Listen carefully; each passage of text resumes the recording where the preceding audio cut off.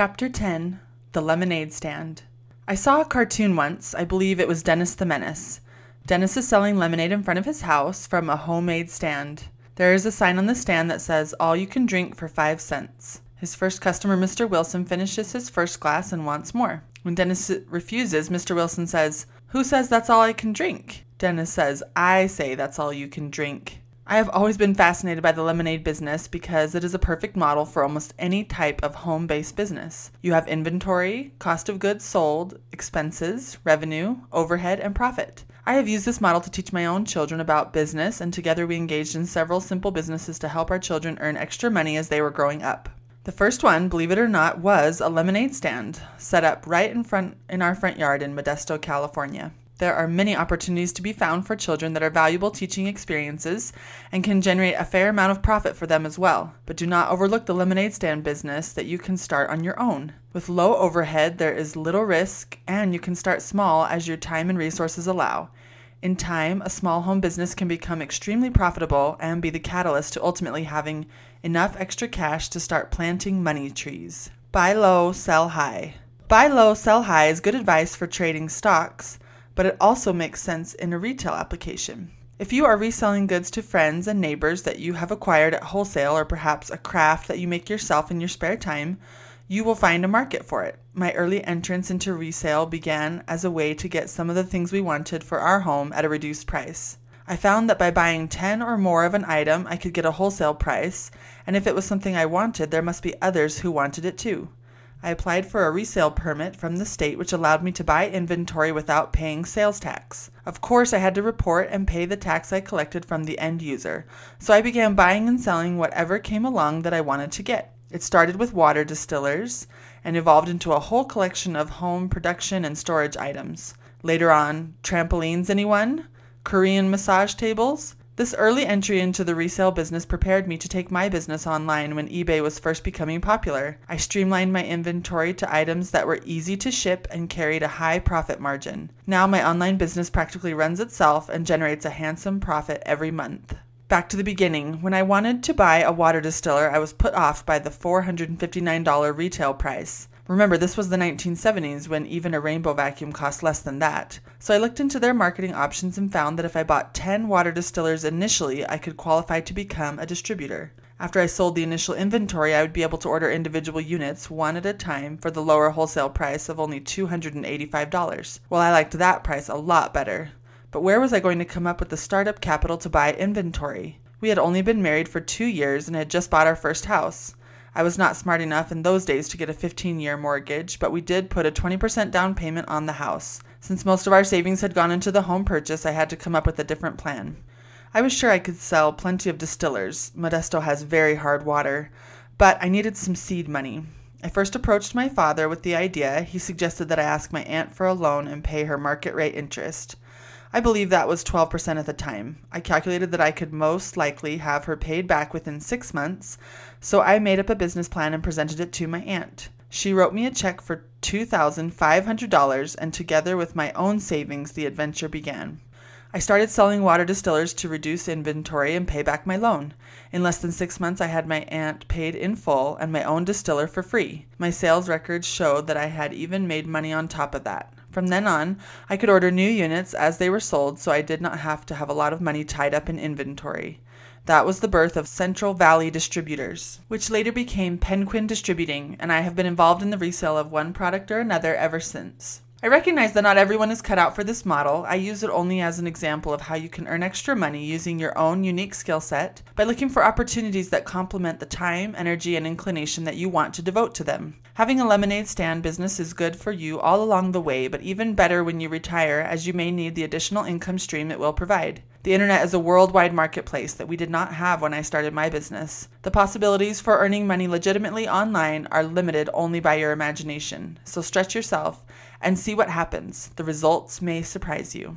$1 saved is $2 earned. Some people are really good at making money and some are better at saving money. The old adage, a penny saved is a penny earned, really is not true because it takes more elbow grease to replace spent funds than it does to save them in the first place. When the taxes imposed on earned income and tithing are factored in, depending on your tax bracket, you will have to earn close to $2 to replace a single dollar that you could save with a little effort and creativity. So that means that a coupon for $10 off a $50 purchase might look like a 20% savings, but in reality it is much more because you would have to earn as much as $20 to replace the $10 that you are saving with the coupon. Be advised, I am not advocating spending money for things you do not need just to save money on a coupon purchase. Quite the opposite. I am suggesting that there are ways to save money on items that you are going to buy anyway, if you keep your eyes open. Watch for sales, know what you are going to need ahead of time, do not be in too much of a hurry, and you will find what you are wanting for less, guaranteed. I am amazed that even as careful as I am about shopping and as deliberate as I have learned to become, I can almost always find a better deal on something after I buy it. So the lesson here is to be patient with things that are not immediate needs and watch for ways to save. They are out there if you are alert. Another way to save money is by having a stay-at-home mom who cooks from scratch instead of buying prepared meals, who sews and mends children's clothing instead of always buying new, a homemaker who is not only saving money at every turn but also not spending money in the workforce on such things as professional wardrobes, eating lunch out every day, childcare, and transportation to and from work could be saving as much as she would net by working. And the bonus is that your children get a full-time mom. It's a winning strategy. The paper route. Our children did a lot of things to earn money while growing up, but one of my favorites was a paper route with the Daily Herald in Provo, Utah. They shared a route between several siblings, so it was never a daily burden for one child. Each one had a few days each week that were theirs, and if they had a conflict on their day with 6 children at home, they could always find a substitute without looking very far. A paper route is not particularly as lucrative as some other job options, but it is great at teaching responsibility to young people. The daily routine is good training that will serve them well no matter what occupation they choose, and it is also insurance against their deciding to be a newspaper carrier for the rest of their lives. My job in this family endeavor was collections. I felt like if the child got the papers out every day, he or she should not have to worry about having to spend time with accounting and collecting. I treated the paper out like the business that it was. I entered all the customers into QuickBooks and generated billing statements every month. Customers were notified that no one would come by their house to collect. They were responsible to get the payments to me either by mail or dropping them off in person. If they were 3 days late, their paper would stop. I had a few customers call the paper's business office and complain about my hardliner approach. But guess what? The Daily Herald asked me if I would train their other carriers on collection techniques. Apparently, collections are the part of the job that most carriers hate, and they absolutely loved my no-nonsense approach. I do not remember all the numbers involved, but I do know that my children were charged for every paper. So if they had a deadbeat customer, that could eat up a good chunk of the child's profit, not to mention the time it took trying to track them down. So I just cut them off. Guess what? Our customers started paying on time and some even paid early. I guess they wanted to get their papers every day and on time. Imagine that. So in addition to teaching our children responsibility, I got to teach our neighbors to be responsible as well. Everybody wins. The Golden Pazooza.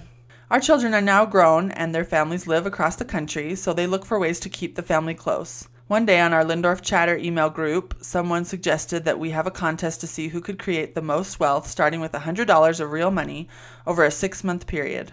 Prizes were nominal. The bragging rights of being the most creative and successful entrepreneur was the true motivation. A trophy called the Golden Pazooza was awarded to the winner, who was then required to photograph himself with the trophy in a public place. We had previously been involved in a similar contest trading stocks with imaginary money. For this game involving real money, I decided to up the ante by matching everyone's $100 if they would participate and report their activity. Our son Daniel created the website Lindorf Challenge to track the results, and the games began. It was interesting to see the various approaches that were taken. Our oldest son, Ben, found a website where you could loan money to people who were pitching their own business plans. The higher the risk, the greater the reward. Our youngest daughter, Jessie, started a window washing business that was quite successful. Others simply put the money in the bank to collect interest and hoped that everyone else would lose their seed money on risky ventures. In the end, it was more than a game. It was a great way to stay involved and in contact with each other. Planting trees. In Chapter 14, Retiring Without Permission, we will explore the topic of planting money trees. But for now, pine trees will do. For my dad, pine trees were money trees. When I was 11 years old, my parents decided that their hobby, 5-acre avocado farm, was not producing enough of a cash crop for all the labor and expense, so they devised a new plan. Cut down the avocado trees and plant thousands of Monterey pine trees. Within a few years, they had a new cash crop of choose and cut Christmas trees. Santa's Tree Farm became a popular place for families to come and pick out their favorite fresh live tree, which my siblings and I would then cut down and tie to their car. At $2 a foot, 3 to 4 years after planting, a 15-cent seedling, these trees generated a very healthy cash income. My dad's motivation to have a part-time business was only partly inspired by the opportunity to make money. His primary motive was to teach his children the value of work. My job as a teenager during the non-selling season was weed control. Imagine trying to keep the weeds off of 5 acres when you are regularly watering the trees. Sometimes I felt like it was a never-ending battle, but fighting the weeds became personal after a while. I was not going to let them get the best of me. Those were the years when I learned the importance of hoeing to the end of the row. I know that I did not appreciate at the time the lessons I learned as a youth on that hill, but looking back, I can now appreciate that many of the values that became part of my character were taught to me directly or indirectly by my father. I appreciate his going the extra mile to teach his children. I am grateful for his integrity, his strong work ethic, and his excellent example to follow. Always buy lemonade.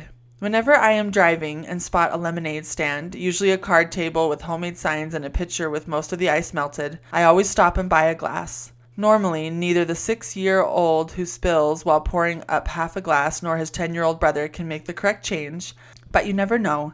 These entrepreneurial lemonade stand roots could grow into meaningful business acumen. You do know that they have parents who want more for their children than an average childhood, and that these children more than likely have a stay-at-home mom who is keeping a watchful eye on her lemons. Support the risk takers of tomorrow. Buy lemonade.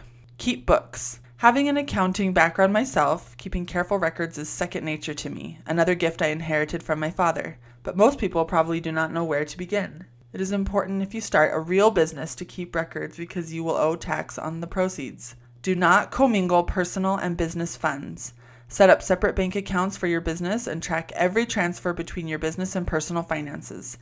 It will make your life much easier at tax time. Tracking everything might sound difficult at first, but it really is not. It is actually easier when you keep everything separate between your business and personal expenses. The good news is that by keeping careful records, you'll be able to deduct normal business expenses required to operate your lemonade stand. For example, if your business has a web presence, you cannot do that without a computer and monthly internet access. You will probably also need a cell phone and maybe a fax line to stay in contact with customers. These are probably costs that you would incur anyway, but you might as well let your business pay for them. Expenses are tax deductible. This assumes, of course, that you are actually making money, but you will not know that unless you keep records. Your business will probably also need a computer to do that. Did I mention you might need a computer to run your business? That new Mac is looking better all the time. If you get lost somewhere between reserve for depreciation and cost of goods sold, or if you do not understand the difference between a debit and a credit, then I would recommend reading a book on basic business and accounting or taking a class in school. What you will need to know for a simple business is not difficult to master, particularly if you remember that most businesses are not really much different than selling lemonade. The last thought I want to leave with you on this subject is one my son Nathan realized as he began an at-home business.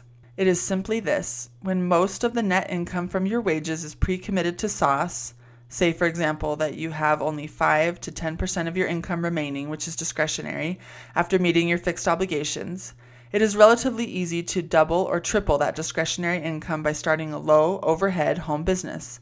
All of your profit, except tithing of course, will go to crust because your sauce is already covered by your day job. When that idea sinks in, you will head for the closet, get out the card table, and start making a homemade sign. You will never know who might stop by your lemonade stand until you try it.